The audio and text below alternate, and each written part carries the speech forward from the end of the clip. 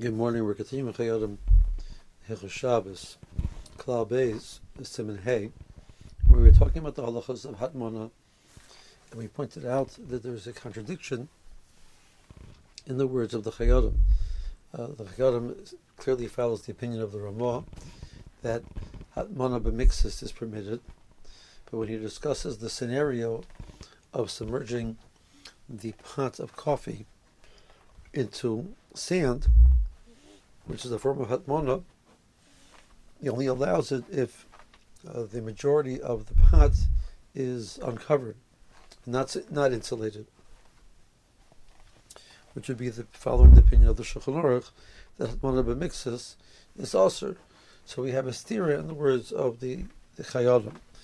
We mentioned that the Mishnah Berurah quotes the Chayodim in Siman and Zion, whereas the Mishnah Berurah follows the opinion of the Ramah in Siman and Gimel and elsewhere, so that Hatmana b'mixus is permitted. And here he quotes the Chayodim that one has to leave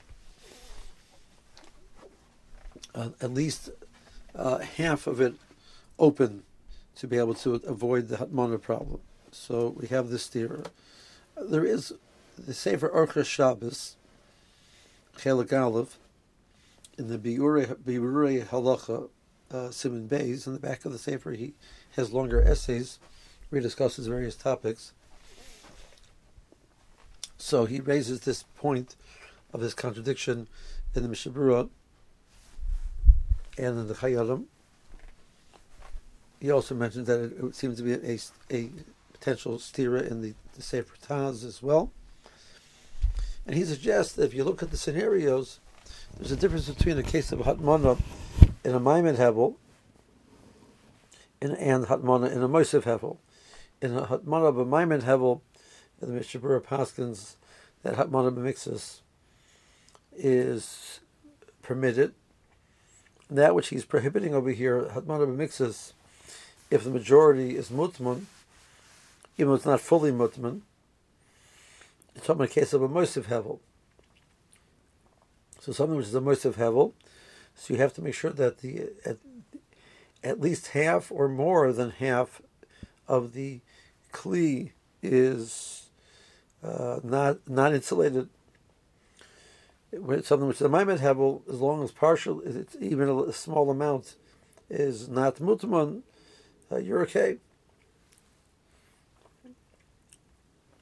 That's his suggestion. But the truth is, it's difficult to work it out in all of the scenarios where the Mishnah Berurah says it. There's a scenario where the Mishnah Berurah talks about being matman something in hot water, taking a bottle and submerging it in hot water, which is a Mosev Hevel. And he says it's okay because it's not fully submerged. The only problem if you totally submerge it, and since when you put the bottle in, part of it stays above the water, so it's not Hatmana. And therefore, even on Shabbos, since there's no, he explains why there's not a problem of bishul. There's not a problem.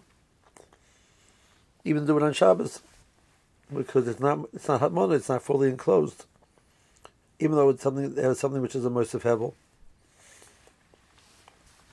The Orchos Shabbos continues and he says, once you accept this difference, it comes out when you have a Mosev Hevel, Hatmana b'mixus is osur. So when I look at a crockpot, he argues that it has the halacha of Hatmana, even though the top of it is open, so it's not mutman kuloi, but since it's a Mosev Hevel, Hatmana b'mixus is osur.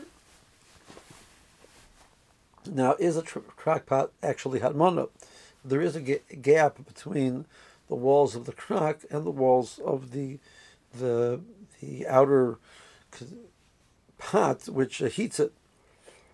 So you have the crockery which sits inside. There's a gap. He argues that even though the halachas Hatmana has to be that it's touching, since this is the derech how you cook in it with a little bit of a space, that space is insignificant, and therefore he feels it goes into the rule of Hatmana. And he quotes that he presented this point to his uncle, Rav Shlomo Zalman Auerbach, and Rav Shlomo Zalman agreed with him. He then brings a tshuva from Rav Ozer, and Rav Ozer disagrees and says that's not called Hatmana. In the Sefer Piskei Teshuvos, he brings the Moshe Sternbruch and others who hold it's not considered Hatmana. There is a gap there, so that seems to be part of the question. But even if you say that there is no gap there, it's Hatmana b'miktzas. The top of it is uncovered. So some people are machmer in this, and the way they solve the problem is by putting something which will lift up the crack on the bottom a little bit off of the bottom. What do you gain with that? So Rabbi Yashta said you gain the following. The bottom is no longer directly near the heat, so that's not mutman. The top is open, so the top is not mutman. You raise it slightly. It's the part that you raise is sticking out above the surrounding jacket. It's also not mutman. So now the majority of the kli is not mutman. The top, the bottom, and then the amount on the side that you raised. So that combined together is considered the majority of the kli is not mutman. Therefore, it's not going to be a problem, even according to this comment that we're mentioning. However, many poskim hold it's not a problem at all. It's not considered hatmana because it's not actually touching. So the clear psak seems to be making it in that it's mutter, and many people are machmer. That's the argument why they're being machmer. And if one has any questions, they should consult their local Orthodox rabbi. Have a good day.